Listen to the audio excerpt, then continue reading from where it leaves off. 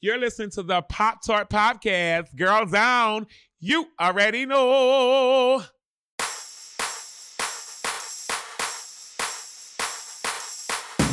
It was almost like I took a bullet and I didn't die. You know, one of us could strip. And then she said, and I can't because I wear glasses. What you made became the Riot Girl thing for filmmaking. There wasn't anything like it.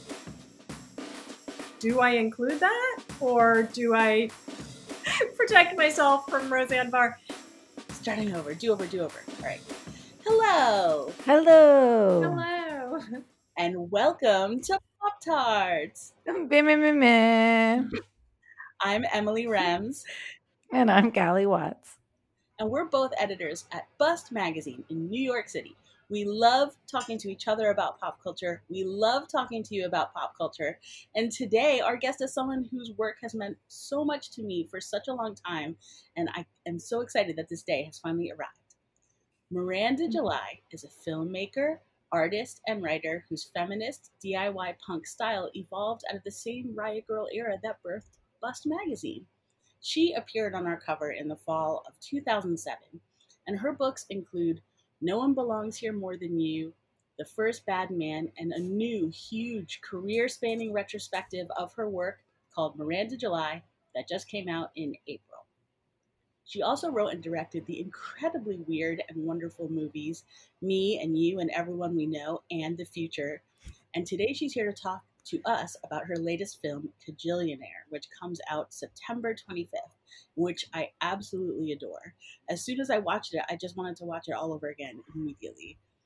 In Kajillionaire, a con artist couple played by Deborah Winger and Richard Jenkins have raised their 26-year-old daughter, played by Evan Rachel Wood, to join them in their desperate life of pathetically petty crimes and scams. It's the only life she's ever known until one day, on a flight to their next scheme, the family meets a gorgeous young woman, played by Gina Rodriguez, and all their lives change forever. I can't wait to talk more about this film and the incredible brain that created it. Welcome, Miranda July, to our show. Hooray! Hey. Hi, thank you for having me. I know that you must hear this a lot just because of the nature of your work, but the art that you make is so oddly intimate. I get this eerie sensation sometimes that you're writing directly to and about me. It's very spooky and weird, and I'm sure you hear that all the time. That's one reason why I was very fascinated to learn when I was reading your new Prestel book, All About Your Life and Your Career, that we have something sort of weird and fundamental in common, and I wanted to tell you about it. We were both raised in households where both parents were writers, and you mentioned that when you were growing up in California, your dad would read weirdly grown-up books to you when you were really little. And my dad did that too. You said that your dad read you that true crime Norman Mailer book, The Executioner's Song, when you were little, which is so weird. And my dad was more gothic. He read me, the original Dracula before I was old enough to read, and lots of, really weird books like that. And as a result, I had, when I was little, a much larger and also a much weirder and more archaic vocabulary than most of my peers.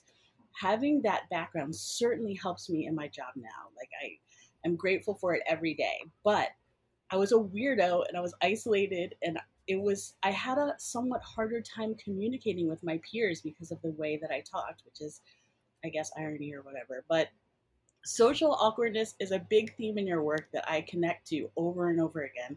So I'd just love to hear some more about how you think your upbringing influenced your trajectory as an artist, especially since Kajillionaire is so much about very, very, very non-traditional parenting. Right. That's funny that your dad did that too. I mean, now that I'm a parent, I kind of get that at a certain point, you're just like, okay, well, yeah, we can just skip ahead here. like I'm getting tired of reading these kids' books. I haven't done that yet, but I read my child the Giver series. Mm-hmm. My child is 8, and as we got pretty far into it, I was like, this is definitely for like a 12-year-old. Mm-hmm. But we couldn't stop, and we read all 4 books in the series. So I don't know. It's like I mean, of course the parent is responsible, but I think the child, I think probably you and I both were like, no, keep reading. Yeah. This is interesting. This isn't for kids, And so you're kind of complicit in something and you feel sort of special and it is, I think, pretty harmless. It's sort of elevating. It's taking you seriously and there's a lot of enthusiasm that comes from the parent who is so engaged, Right. And so I think ultimately, like, what we got was like, this stuff is fascinating. You can make a whole world that makes, I mean, I have points when I'm reading to my child, like they're used to like looking up at me and seeing like, is mama crying? Aww. And I often am crying when I'm reading because I'm so moved by something. And I realized like, oh, that in addition to the books themselves, that's one thing I'm passing on very viscerally and which was passed on to me certainly. This sense that like, in a way, this is what really matters. Like, this is like, we're not going to church. We're not kind of complying in various other ways as citizens, but we do revere things that come from the outside world, and it's a lot of them are books. It's so funny because we're both surrounded. We're on Zoom right now as well as audio, and like you're literally in like a womb made out of books, and I have all these books behind me. So like, I swear I have wasn't clear books. enough. Yeah, I know you have not books in front too. of them.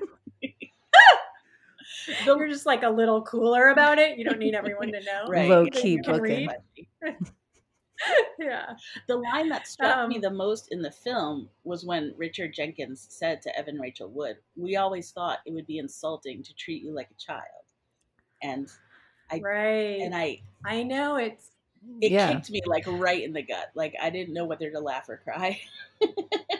It's a double-edged thing, right? It's like a compliment, like you are your own person, but also then you didn't ever have that. And you might still need that part. Like you got some other things, but you might still need to be reparented in a few areas. I mean, I think probably everyone does. Yeah. And yeah, I mean, Old Dolio, I don't want to give stuff away, but is kind of reparented. What a great name, by the way. Old Dolio. Old Dolio. I know it just rolls off my tongue now. I never think about like. Did you make it up, or is that like a person that existed at some point? Well, it came to my friend in a dream. She texted me. She texted me, "OMG, I had a dream last night that you and Mike gave birth to 10 kittens." And then she proceeded to write down all of their names. And the only other name I remember was Marijuana. One of them was named Marijuana. But Old Dolio, was one of those. Old Dolio was one of them. And I remember like immediately writing it down in my like file of things that I might want to use for my work. And for a little while it was like, is this going to be distracting? And then I was like, no, you build around that. It's like a monument that signals a lot. Yeah, the story of the name was great. Eventually, that was amazing. Yeah, right. Yeah, eventually we get around to explaining it somewhat. Yeah. The chemistry between the actors in Kajillionaire is really electric and exciting, and it feels like at times almost dangerous to watch. You said in the new book that when you were making this film, you realized that you always thought writing was the most precise medium, but making Kajillionaire, you realized there is some magical, accidental, unconscious frisson that happens in collaboration that's necessary to create the sort of jagged dream logic you need to really get to precisely what you want to express. I would love for you to tell me more about how this realization came about, and how did working with this specific foursome help you articulate what you wanted to express? Right. Right. I mean, I think it has a lot to do with control, this issue. It's like if you're trying to be precise about getting at kind of unspeakable feelings in life, well, it's not like there's a tool or a practice that does that that you can be really precise about. They're unspeakable for a reason. And yeah. And so, I do really believe in writing. I mean, I can't, it's like I'm writing, something now, but partly why I like writing is because I have so much control, right? It's as good as I am able to make it, which has its limits, but at least it's under my control. Whereas filmmaking, it really is collaborative. Like I have traditionally been really, really precise. And I was with this movie too. Everyone has to say the lines as they are written. Like it's not an improvised movie. I have like a really clear vision of what everyone looks like and so forth. But you're also hiring people to take your thing and just absolutely fill it with their soul and run away with it. And in the same way that happens like in relationships, and falling in love, in all kinds of the best out of control things that we have in life. And I think what I was realizing with this movie as I was editing it and kind of, you have things that didn't quite turn out how you planned them, both for the better and seemingly for the worse. And you're fitting this puzzle together. And in moments you can feel very despondent. Like, is this just a series of failures? But I think at a certain point I realized, oh, maybe this is a form of precision. Like the only way you can represent something as out of control as life itself and relationships itself is by practicing life in relationship as the form, as the medium. And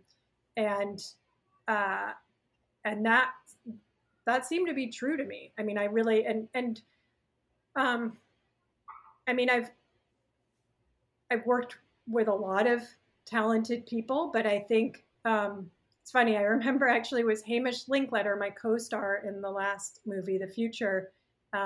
He texted me, we were like, what are you up to these days? And I said I was, casting a new movie. And he said, I hope you're casting stars. They're stars for a reason. Oh. Which is kind of a wild thing for him to say, because I chose him and I actually did have starrier options. And I felt like he was the right person for that role. And it was interesting. Like, I don't know if that's true or not true. I mean, I make things with non-actors, so everyone has their magic. But I think for this movie, maybe he was right. Maybe for this movie, there was a kind of a magic that came from seeing something familiar, these familiar faces in a totally new way. And with a kind of known director at this point, like it also makes me new, because I've never done that before to that degree. And that, it was nice. It was sort of a vote of confidence from where I would least expect it in a way, like go forth, go make us proud. Like a vote of confidence for team eccentricity, that like there was so much known established talent all in one place in the service of something so abstract. Right. That's a sweet way of putting it. Yeah. Kajillionaire is also boldly, unapologetically, and very deliciously, I must say, queer. It is a queer movie. And in the new book, you said, people who have known me a long time have seen me with both women and men. I always feel like I occupy a whole array of sexualities. My work is a way to enact some things that just can't happen because they are impossible or too risque. I was wondering how important it is to you to keep making queer art, especially since you're also in this very public, creative super couple with director Mike Mills, and you have a kid together, and people are used to seeing you kind of in a hetero way, like when you're in magazines and stuff like that. How important is it to keep your queer identity alive in your work? Well, it's funny. It's not so much keeping it alive in my work. It's just being myself in my life, and I mean, in some ways, like the queer side of it is like the least of it as far as Mike is concerned. It's like I also spend the night in my own house one night a week. And there's a lot of rules I don't follow that are kind of the heteronormative domestic paradigm. And I'm like, there's just a lot that's uncomfortable to me about like pre-made paths of rightness. Mm-hmm. So in a way that I tend to think all my work is queer. I think of me and you and everyone we know as also queer because you have this relationship between a 5-year-old boy and a middle-aged woman, like that's romantic. I don't know, to me, forever and ever. Yeah, back and forth forever. I mean, to me, that's like two butts having sex is queer. So I guess but you're right that it's important. You're right that it's not something that I could let go of and be perfectly happy and be like, it's more like a cyclical churning thing. My queerness, I feel like I've become quite abstract in the way I'm talking about not this. at all. But yeah, certainly in my work, and we all find this, right? There's a creative space that's much freer. It's not totally free. Like you still have to, the amount of time I spend trying not to hurt people in my work is also part of the process because I am a real person who wants to keep my relationships and, I'm trying to care for the people around me, but it's like a constant, it's a constant unrest and it's fine that way. That's how it's meant to be. Uh-huh.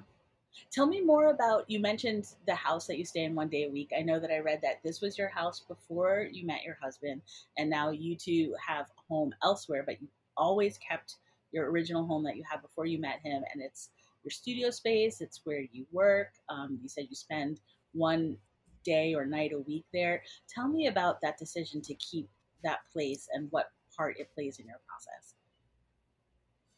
Right. I know. I feel like it, since I've recently spoken about it more publicly, it sounds a little more avant-garde than it is. It's like I have an office like a lot of people and I rent it and I don't, I'd love to own it, but I can't afford that.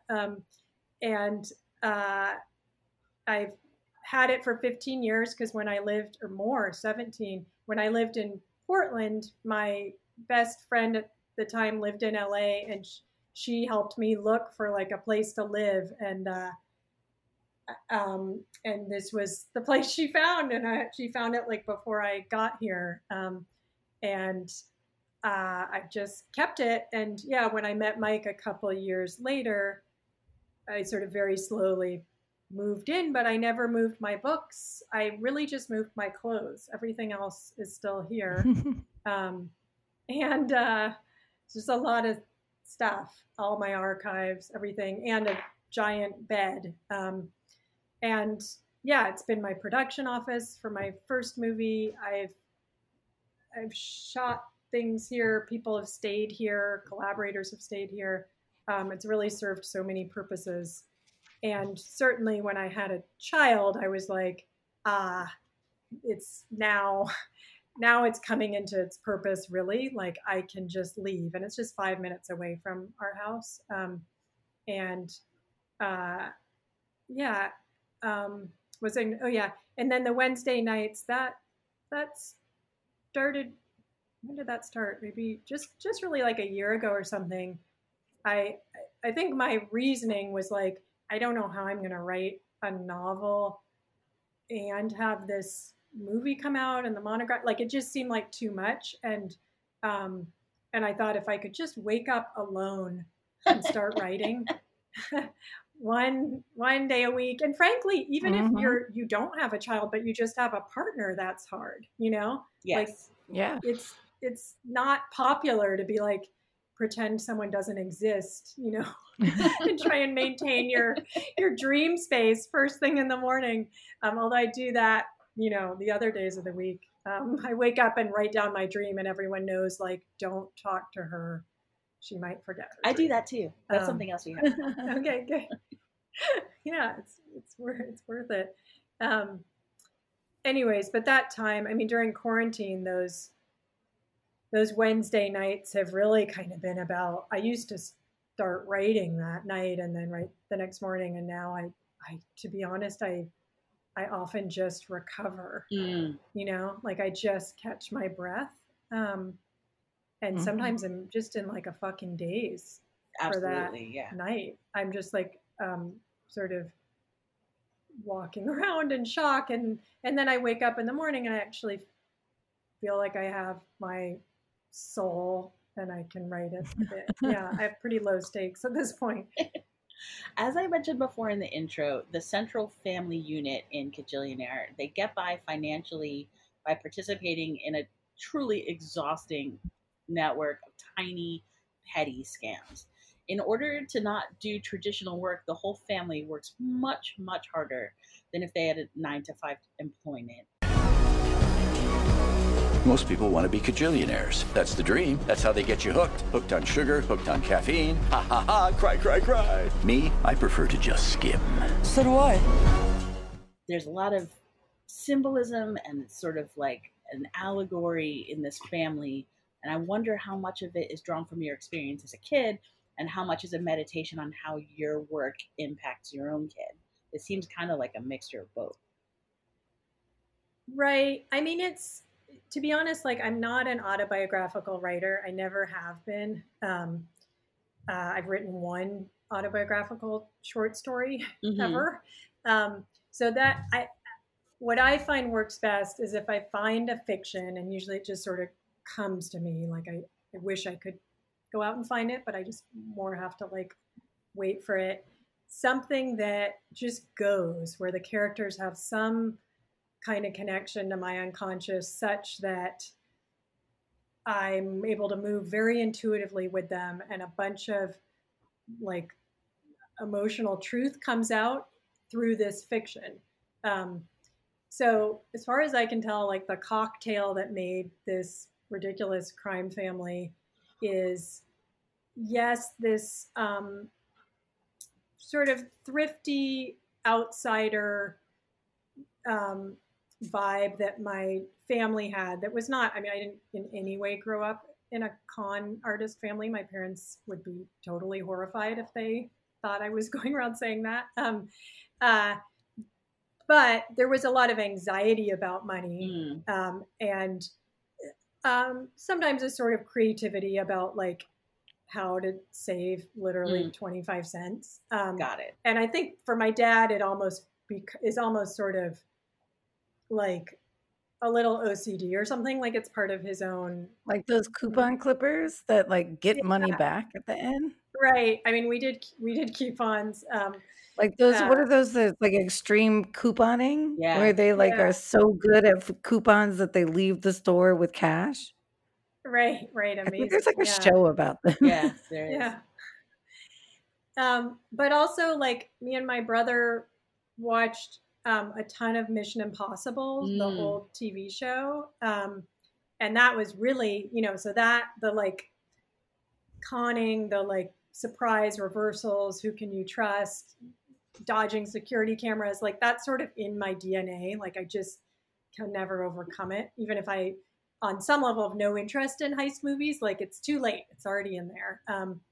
And then, as a punk feminist, quasi-criminal in Portland, you know, it was a culture of this dubious sort of reclamation of goods that I do not stand behind at all now. I mean, it's seriously to a certain degree of like entitlement that came with that kind of petty thievery, but that also influenced the movie in the sense that some of those scams are familiar to me, like that luggage scam. We did, like me and my friends. That's so smart. Did it. I mean, it's a scam, but it was I was like, oh. I know, right? After this movie comes out, all the travel insurance companies are going to change their policies. Yeah, I'm sure they already have. I'm sure they're hip to that game by now. Yeah. But it was good. It's good while it lasted. We talked a little bit about Me and You and Everyone We Know. I'd love to revisit it for a second. Childhood, and specifically the murky world of childhood sexuality, was such a huge theme in that movie. I've never really seen it on film in that way before. As you said, in that film, a little boy finds himself in a very complicated online correspondence with a grown woman. I think it's a woman. I can tell it is. What should we write? I have a big wiener. I want to poop back and forth. What? What does that mean? Like, I'll poop into her butthole, and then she'll poop it back into my butthole. And then we'll just keep doing it back and forth with the same poop. Forever. And as part of that attempt to communicate, he invents a sort of love emoji comprised of parentheses and chevrons, and it's meant to represent two people pooping back and forth into each other's buttholes forever. It has its own... same poop. It has its own romance to it, yeah. That scene and that symbol really took off culturally. I want to know a little bit more about how that idea was created and how it feels to now see people walking around with that on shirts and that tattooed on their bodies, and it having almost its own life of its own, and it's become like a weird Freudian love symbol. Right. Well, I have to say that was the plan. It was. I felt like this idea of a child's sexuality that exists on its own terms, that is not about pedophilia or some devastating consequences for the child, that was such a contestable truth to try to be speaking, not just sort of legally, but even like, what are you talking about? Children aren't. Nothing, sex and children, no, those don't even exist in the same sphere. And I was reading books at that time, sort of the birth of the word meme actually was around that same time. Oh. In what was that world? It was a much more, it was like 2006, right? I feel like I read a book about memes, sort of like how images can carry meaning into the culture. But this is, obviously pre-social media or anything like that. And I thought, oh yeah, that's what this idea needs. It needs like a Nike swoosh, like some kind of symbol that helps carry it and make it seem real, like to give it authority, to give it kind of a hook.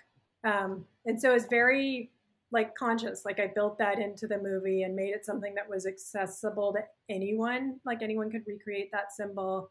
And I mean, the funny thing is that worked. Like it was just my own like thought thing, it wasn't, I mean, I had some confidence, but I wasn't like a marketing corporation. You know what I mean? Like I was just a woman in Portland who was trying, like exploring some ideas. So,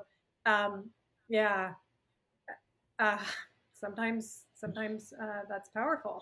But it's almost exploring some ideas. Yeah, it's irresistible. The poop sticks. Yeah, like the poop will stick. Yeah, but also just the idea of like having some very innocuous symbols to carry such complicated ideas about childhood sexuality and like how it can be okay to think back to the sex lives of ourselves as children and how to communicate with others in a sexual way that can also be childlike in its wonder. It's like a very it does a lot of heavy lifting as a symbol. And so I imagine right, because it's obviously for adults. It's a symbol that means something to adults, and it is something about intimacy and playfulness and like a secret language. And I think most people who have, often the people who have it, they have it with someone else, you know? Yeah, like a couple's tattoo. Got it together. Yeah. So that's interesting to me that it's like inherently relational. Yeah. Yeah. Forever and ever. I know. It definitely the same too. There's a lot of memes out there now, and now with social media, everybody has memes. But it's rare to see one that does the real work that meme did. Before this, I just posted the symbols on my Facebook, and I was like throwbacks, and then everybody immediately was like forever and ever. Aww. Everybody just remember, and I was like, you guys know how old we are. That resonated for so many years that people immediately were like, yes, forever and ever. Your creative career and our magazine Bust both blossomed out of the same DIY riot girl third wave feminist punk situation that was happening in the 90s. It's an era that I cherish. And in many ways, this was considered a kind of creative golden age for young women. At the same time, I noticed at the time, you and I are the same age, that many of my cultural heroines at the time were doing some form of sex work to subsidize their creative work. And it was sort of like another armature of their feminism. I know that you spent some time working at a peep show, and I wondered if you think those experiences helped you become somehow more fearless or more comfortable with vulnerability or more brave about personal exposure, having had a job like that.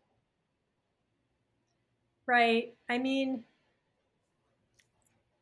unless you really have no other option, it tends to be pretty complicated how you end up in sex work. You know, like there's a lot of different tendrils that you can work out in therapy forever.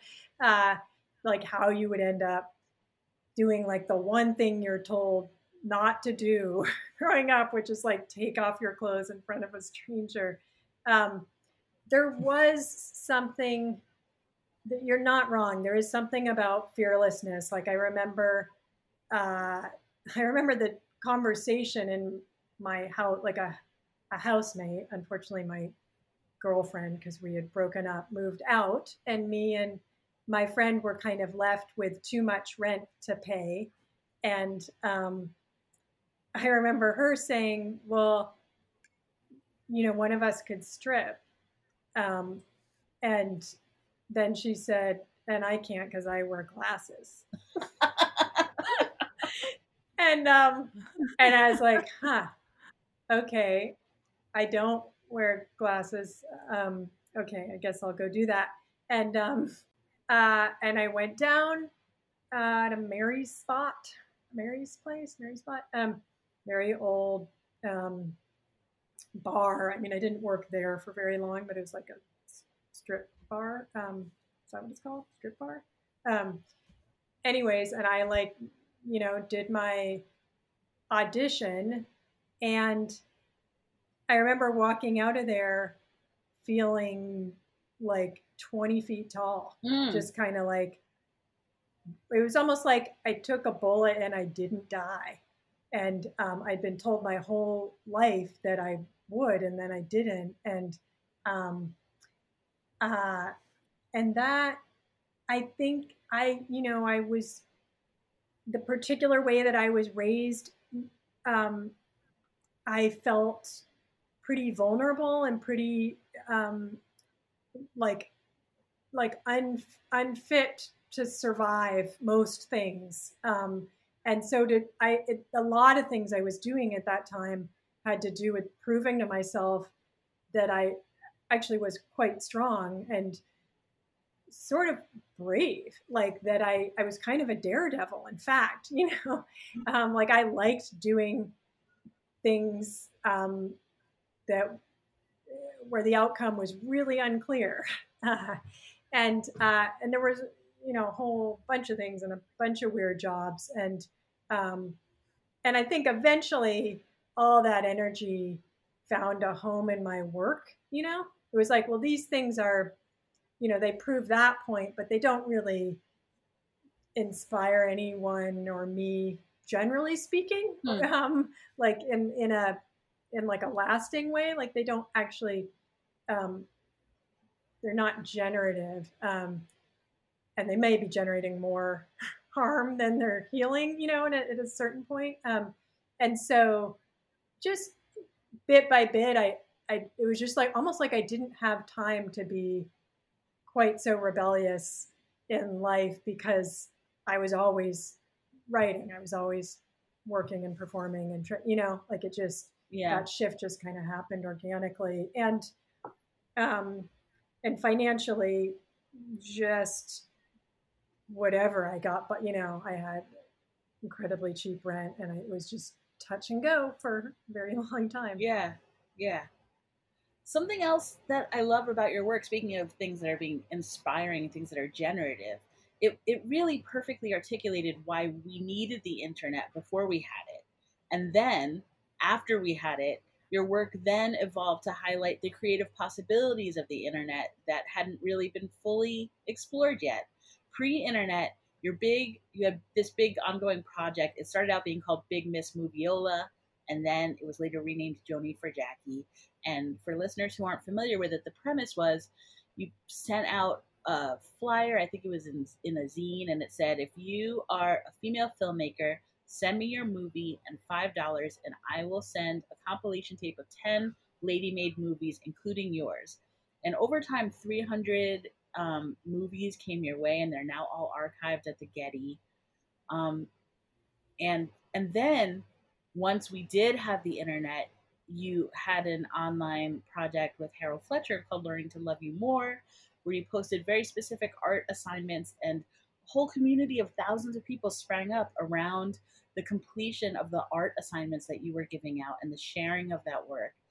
These projects are just as much about amplifying and connecting other artists as they are about you expressing yourself. And I just want to know more about why that's important to you, why amplifying other people and connecting other people and creating community has taken up so much of your career, when really you could have just focused on getting your own work out there. When young people ask me, like, how did you get where you are? Like, how should I start? What can I be doing? I always think about Joni for Jackie and think, well, when I started that project, I had not yet made a movie myself. And I was struggling just to think of myself as a filmmaker. And in order to do that, I had to create a context for myself. Like, that didn't really exist. The, like, young women shooting movie, that wasn't a thing. It wasn't like there was a Riot Girl thing for filmmaking. Like, you made one. Wanted to, like, what you made became the Riot Girl thing for filmmaking. There wasn't anything like it. Right. And I think my instinct has always been, like, in a way, the most provocative thing you can do is not just help yourself, but make a whole movement, right? Because that's really strong. Like, that will, yes, you will totally benefit from that, but also you're creating an audience for yourself and for other women. You're creating a way for people to even think about what you're doing and other women are doing, which often is a big part of the problem. It's, and I never felt that it was enough just to be like, okay, if I'm just fantastic and interesting enough, the people will come. They'll just recognize how amazing I am and just come. Like that, I always understood that was not, that you had to invite people in, and for people to feel invited, they had to feel like it had something to do with them, because I'm the same way. Like, I want to participate. Like, I'm, like, I want to be invited to the party. And I think, so it's not separate from my work. It was like a way of thinking about making art that, it, in a way, was just as, like, ambitious as anything else. I mean, I had colossal, I truly believed that this was like a revolution changing the world. And when I got to Sundance with Me and You and Everyone We Know, and I was one of only 2 women in competition out of 16, they have since really addressed their gender parity issues, more than most festivals. But when I realized that we hadn't fixed it, we hadn't like fixed that problem, I was kind of shocked. Like I really had been living in this world of my own creation where I was not a minority and I had no reason to be insecure. I was one of hundreds of women filmmakers that I personally knew and corresponded with and slept on the couches of. And, so in a way, I was as confident as I've ever been at that moment in my filmmaking career. Like after that, it kind of dipped down when I became like a participant in a larger, quote unquote larger, but smaller in some ways, Hollywood world. And I guess since then I've been kind of making my way, back to a person who has a context. Is it true that you somehow got a hold of Roseanne Barr's FedEx number in the 90s and used it to send Joni for Jackie films out all over the place? And if it is true, did she ever find out? Well,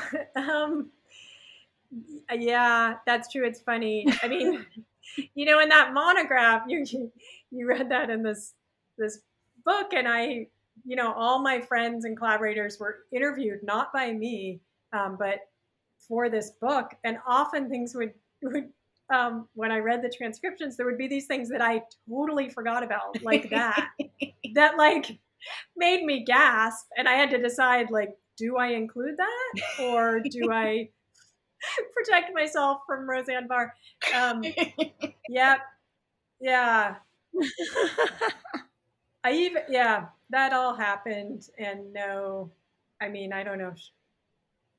Well, she's probably going to find out. The statute of limitations. There. Yeah, I don't think she's going to come for you now. Yeah, probably. And I think it's like is good karma for her, whether she knew that she was doing it or not. That she was subsidizing like the young women making films.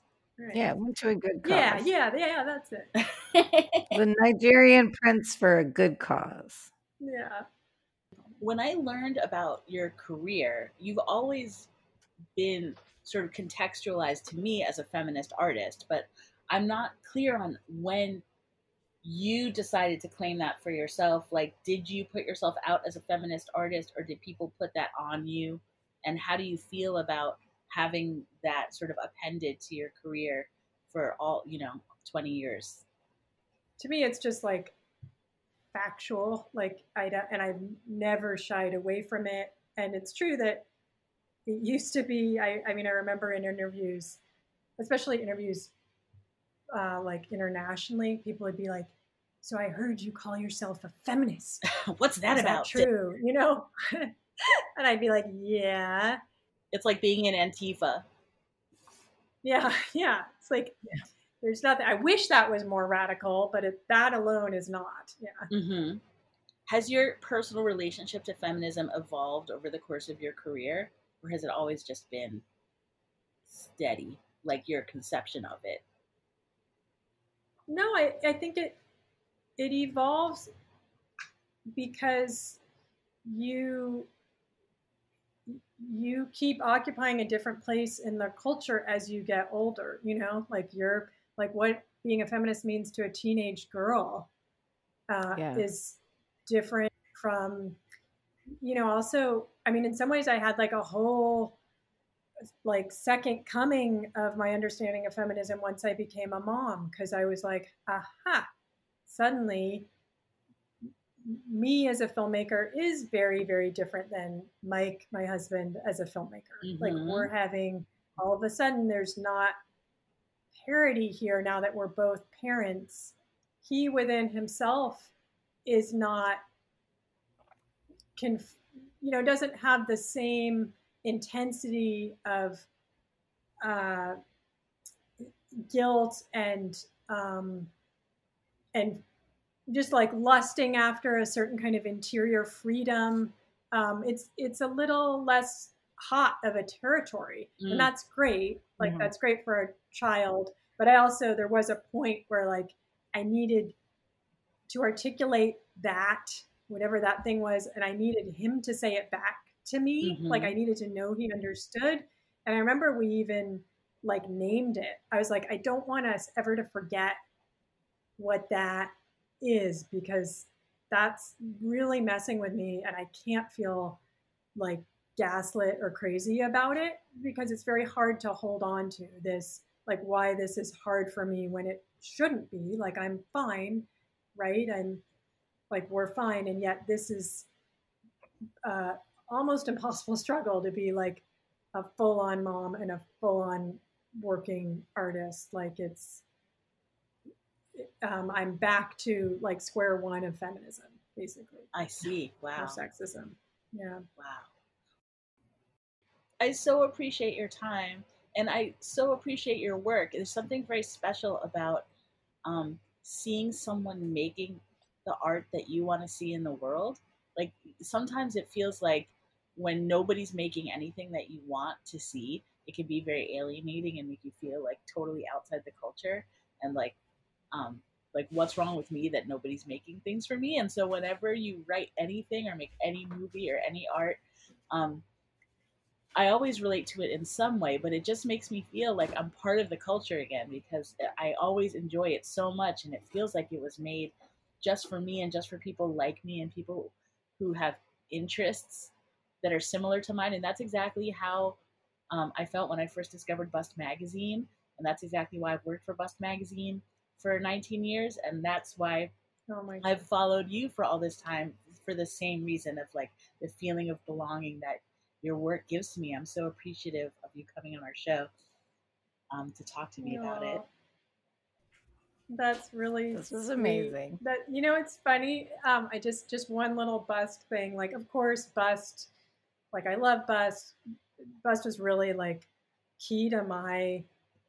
Like, I had to have been one of the first magazines I was ever in. Period.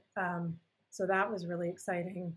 But also this. So we have a little house in Northern California in this city called Nevada City, and it has a tiny food co-op.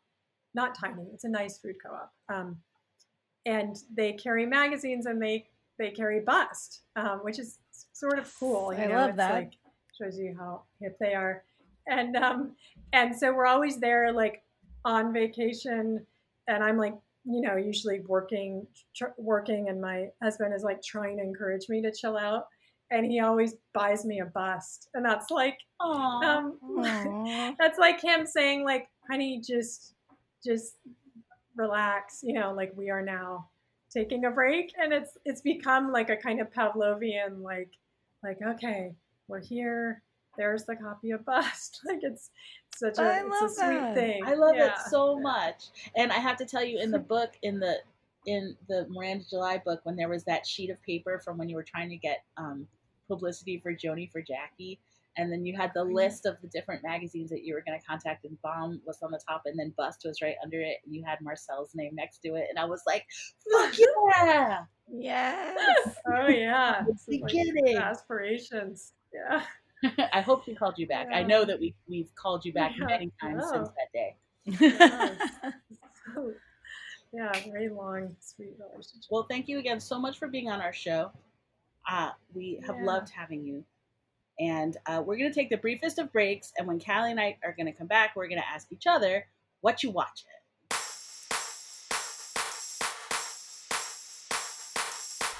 Before we get back to the show, I want to tell you about our new sponsor, Wolfie Vibes Publicity.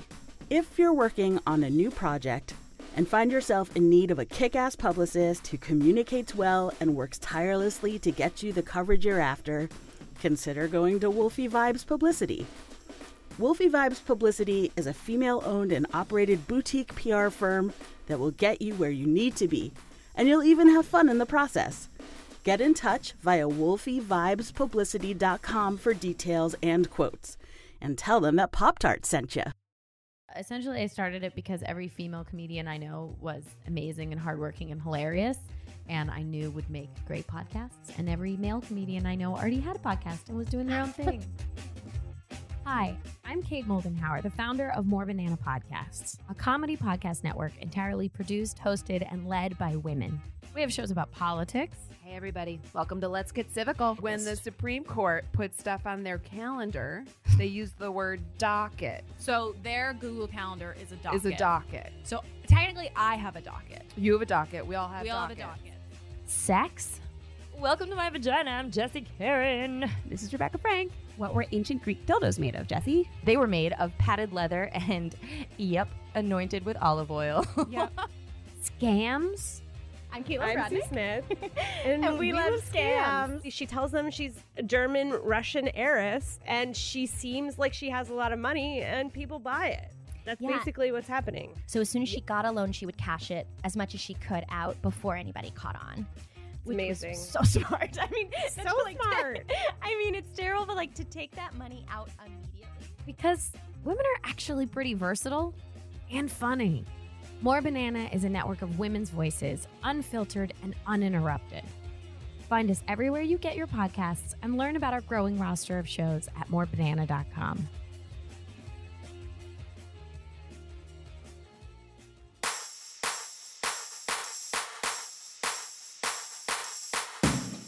And we're back. Hello. Callie, we just had the most amazing convo with art legend Miranda July.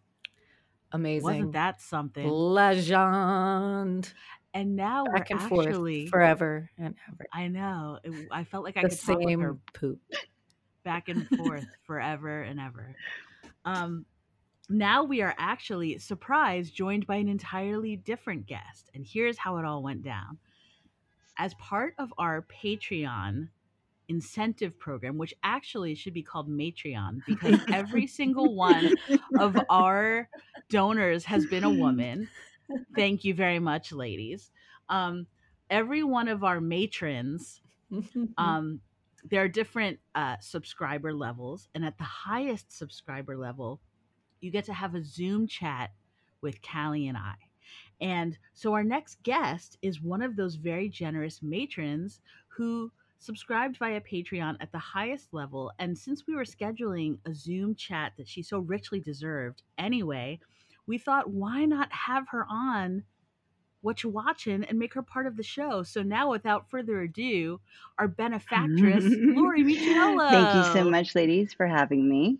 Thank you for the Of course, I'm a support. huge fan. I love hearing you in my ear holes every week. Well, almost every week.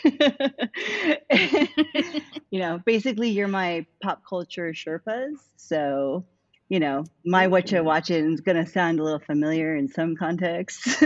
But overall, I love it. I love your guests. I love how you ask them questions. I'm super excited to support you both. And thank you for having me. We appreciate I feel very. What was your favorite What You Watching suggestion? Oh my goodness. Oh, now you're putting me on the spot. Well, actually, what's funny, Callie, is I am watching something you recommended. just last night, I was watching it, which was Cobra Kai. I believe it was you, but that was 9 months ago, maybe a year ago. It was on whatever station or thing. I do not subscribe. It was on YouTube originally. Yes, but I think you had to have like the YouTube subscription for it, and I wasn't that much of a super user of YouTube. Too old for that. It was something weird. Yeah. So I think you need an account. So I don't know if I would say that was my favorite, but that is the one that for some reason circled back into my brain. But I still have to do the Dark Shadows. I'm waiting, Emily. I know it needs me to be sick and not functional on my computer, so I can then look at my TV without distraction. Because I basically watch and listen to everything while I work. So you have to remove me from my house to actually consume art in a healthy and good way. So that's the situation I'm in right now. So now we are at the part of the program where we ask each other what you're watching. And as is our custom, we would like to ask our guest first. So our kind benefactress, Lori Michiello, what you watching? So basically, if someone's been murdered, I've seen it. That's pretty much the motto in my household. So I know you don't just count TV.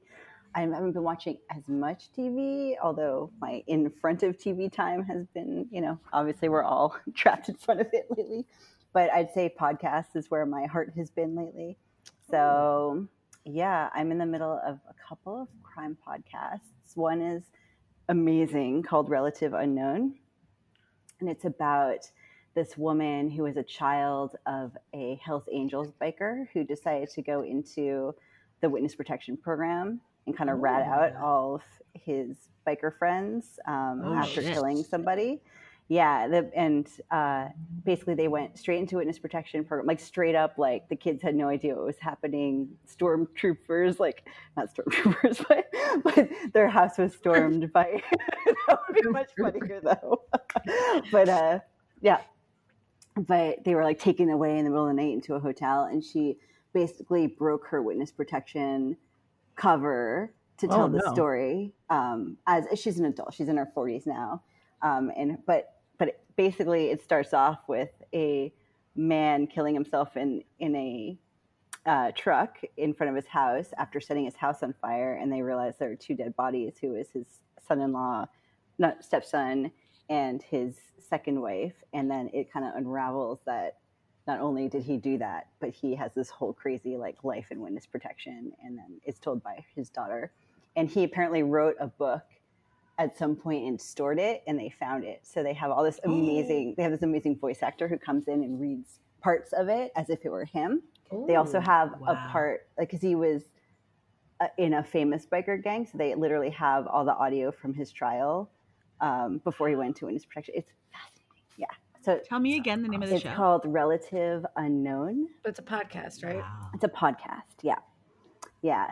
So that one I'm listening to right now. Another one's Morally Indefensible, which is about the same time period. It's about this guy who's charged with murdering his entire family, but claims it on like this band of like hippie gypsies who storm his house, and just remembers a woman in a big floppy hat. So anyway, that was fascinating. Apparently it had like a mini series in the 80s. It was like this big case I've never heard of. So that's really interesting. What else? I just listened to 1916 on a more serious note, because I'm trying to be somewhat of a decent human instead of just listening to murder. Oh, you mean 1619? 1619. I wrote it down backwards correctly. Thank you. That would be a very different podcast, but yeah, both very auspicious years, but for different reasons. And that was very enlightening and wonderful. I highly recommend it. And then and I guess the last one would be How I Built This. I'm always listening to that, which is sort of like the hustle of building a business from scratch. Because you are building a business from scratch. I'm trying. What is your business, Lori Michiello? Funny you should say my name, because that is my business. I am a emerging fashion designer, and I'm trying to sell things people don't need right now, but hopefully we'll need later.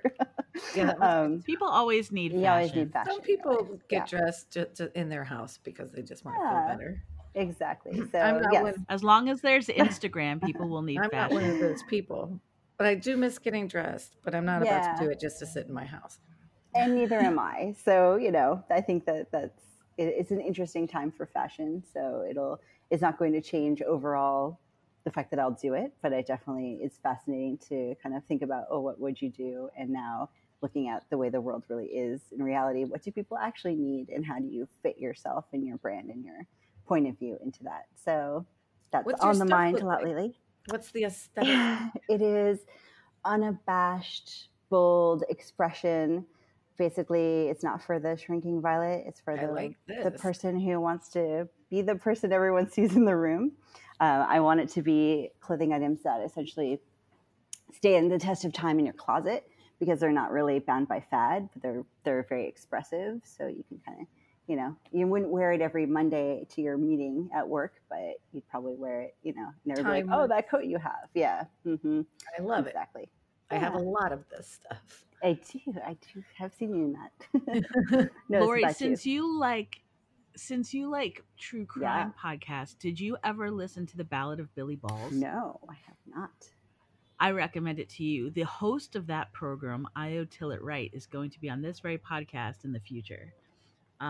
So listen to it now so you can be excited Awesome. when Io comes on later. I'm very excited. I am looking for a new one. I'd say the best one I've listened to in the last handful. Oh, there's so many good ones, but the Root of Evil is really good, and that is told from the half sibling of the Hodells, like the children of the Hodells, who is basically the mad, like crazy doctor guy who was one of the suspects in the Black Dahlia, and his own son is a detective, an LA detective. I think he's retired now, but he actually really believes his father killed the Black Dahlia and has built a case over years against his own dad.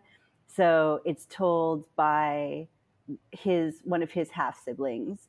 And I can't remember, I think, or maybe it's not the half siblings, it might be his niece, but either way, it's family that didn't really grow up in the LA part, kind of just going back in and telling the whole story. It's fascinating. Wow. Yeah. So he's not actually accused of it, but the Hodells feel like he actually did it. I love it. Yeah, it's super interesting. They would know. Yeah. Callie, I gotta know, and I need to know what you watching. Let's see. Teenage Bounty Hunters. I heard about that. Yeah, we talked. Lydia was talking about it, and I had tried to watch it before, and I thought it was like Republican pro-gun bullshit propaganda show, because it's like two twins, and they're like go to a Catholic school or some religious school, and their parents got them guns. Everybody owns guns. It's that kind of culture. It's a reality show, right? No. Oh, it's a comedy. I thought it was really about teenage bounty hunters. It's a comedy. Yeah. Okay. And Method Man is in it. Oh. Yeah. And it's pretty good. It's really funny. So it's like these twins, and they're like navigating losing their virginity and being queer and religion, and then they fuck their dad's car up and have to raise money and end up being bounty hunters. And it's really because funny. Of course. And it's actually like there's a lot of comedy around like overly religious people in it, so I like that part. And then what platform is it on? Netflix. Okay. But there is the whole like the bounty hunter that is mentoring them falls very much into the like magical savior black friend type thing, and it's like this tough kind of quiet solo bounty hunter that has a soft spot for these two twins. So that's a little ridiculous. The rest of it is good. And then I watched Unpregnant on HBO, which is an abortion road trip comedy. And it was good. It was funny. It's like this girl gets pregnant, even though she was using a condom. She's in high school. I think she's 17. Her parents are super religious. A lot of super religious things going on now. And she gets pregnant and tells her old best friend. Well, her old best friend actually finds out. And then they go on a road trip from Missouri to New Mexico so she can get an abortion without telling her parents. It's good. Yeah, I remember reading about that and being like, that sounds busty. Yeah, it was busty as fuck. And then I saw Coastal Elites on HBO. That's Issa Rae, right? Oh, it was like, it's 5 different people, and they all do, it's like they're doing monologues about the pandemic and about Trump. And Bette Midler is in it. She's so good. Bette Midler is great. She's the first one in it. And then but they play characters. Yeah, right? they're playing characters. But it's just them practice, like saying a monologue, like they're auditioning for something or something like that. And Issa Rae, her character in her monologue's name is Callie. Obviously based on you. Clearly, who else? And in that monologue, the Callie character meets Ivanka Trump. It's really good. I definitely suggest watching that. And that is what I've been watching. Excellent. And you? I was hoping you'd ask. Well, I'll tell you, Callie. I've been kind of down in the dumps lately. And as a way to like zhuzh myself up, I started rereading one of my favorite books from the 90s, which is a self-help book called The Artist's Way, A Spiritual Path to Higher Creativity by Julia Cameron. It's this book that was written to help people with like artistic creative recovery. This book obviously was not written during COVID or quarantine times.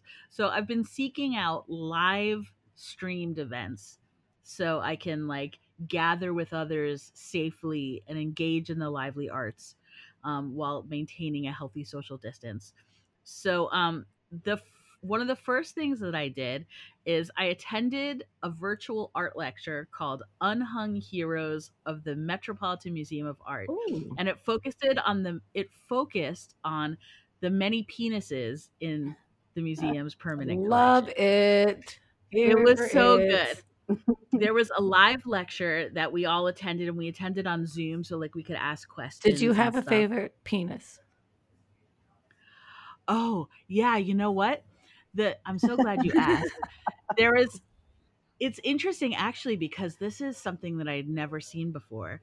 Even though I've been to the museum many times, there's this famous statue. It's a Auguste Rodin statue of like a very beautiful youth sort of posing nude in bronze.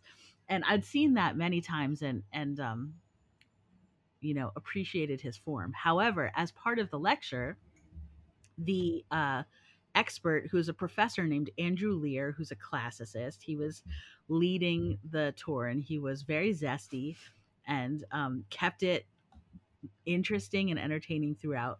He, as part of the lecture, showed us an old photograph of the artist's model that Rodin had photographed. And this is, from early photography. This is like, a beautiful like daguerreotype picture of this hot, oh, so hot French man, nude, standing contrapposta.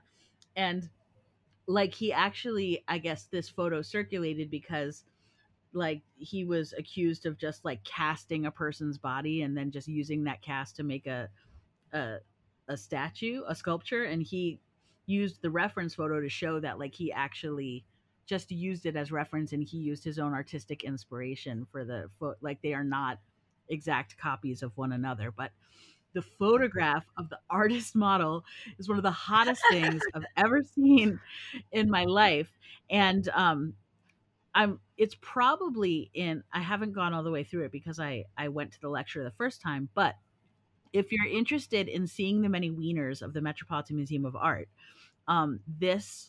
the highlights from this lecture are on a YouTube show that Professor Lear has called Sexy Secrets of Great Art. And episode 4 is Unhung Heroes. You can find it on YouTube right now. And the last thing that I've been watching is the majestic Pop-Tarts Patreon page that is matronized by our guest, Lori Mucciolo. And if you want to be super cool and amazing like she is, perhaps you would like to become one of our Patreon matrons as well. We really need your help to keep Bust alive, and hopefully you'll be excited by the goodies that we've hooked up for our listeners at patreon.com/PopTartsPodcast. Callie and I have been typing up show notes exclusively for patrons that include links to every single thing that everyone has been watching for all 93 episodes of this show. Everything that everybody said that they're watching, there's a link to it. So if you have just like completely exhausted your Netflix queue and you're still in quarantine and you're like, what the fuck? This is the donor level that you want to join on because we've got it. We've got the hookup for you. You could know about the next Cobra Kai. Mm-hmm. You can know about the next Cobra Kai. We've also got totally ad-free episodes, and there's exclusive content in there, including an amazing episode we did with Big Frida. Please check it out at patreon.com/PopTartsPodcast. It would make us so happy to have you join us in the inner circle, the elites. And of course, yeah, this could be you. Watch this space. And thanks to our luscious producer and sound engineer, Logan Del Fuego. Muy caliente, Logan. And, of course, our girl gang at Bust Magazine. You can find me on Twitter at Emily Rems and on Instagram at Rems Emily. Lori Mucciolo, where can people find you on the socials? Personal Instagram, Lori Mucciolo. Brand Instagram, Mucciolo Brand. I'm not on Twitter. I technically have one, but I just basically voyeuristically look at what you like. Same. Most of the time. Yeah. So that's basically what happens there. And you cannot follow Callie on social media, so just don't even try. I tried to Twitter. I just don't care. I will tell you that you can email both Callie and I'm at emilyrems@bust.com. CallieW@bust.com. Finally, please rate and review this podcast on Apple Podcasts. It really helps us get the word out, and we super duper appreciate it. Until next time, Mwah! We did it, you guys. I think it's a woman. I can tell it is. What should we write? I have a big wiener. I want to poop back and forth. What? What does that mean? Like, I'll poop into her butthole, and then she'll poop it back into my butthole. And then we'll just keep doing it back and forth with the same poop.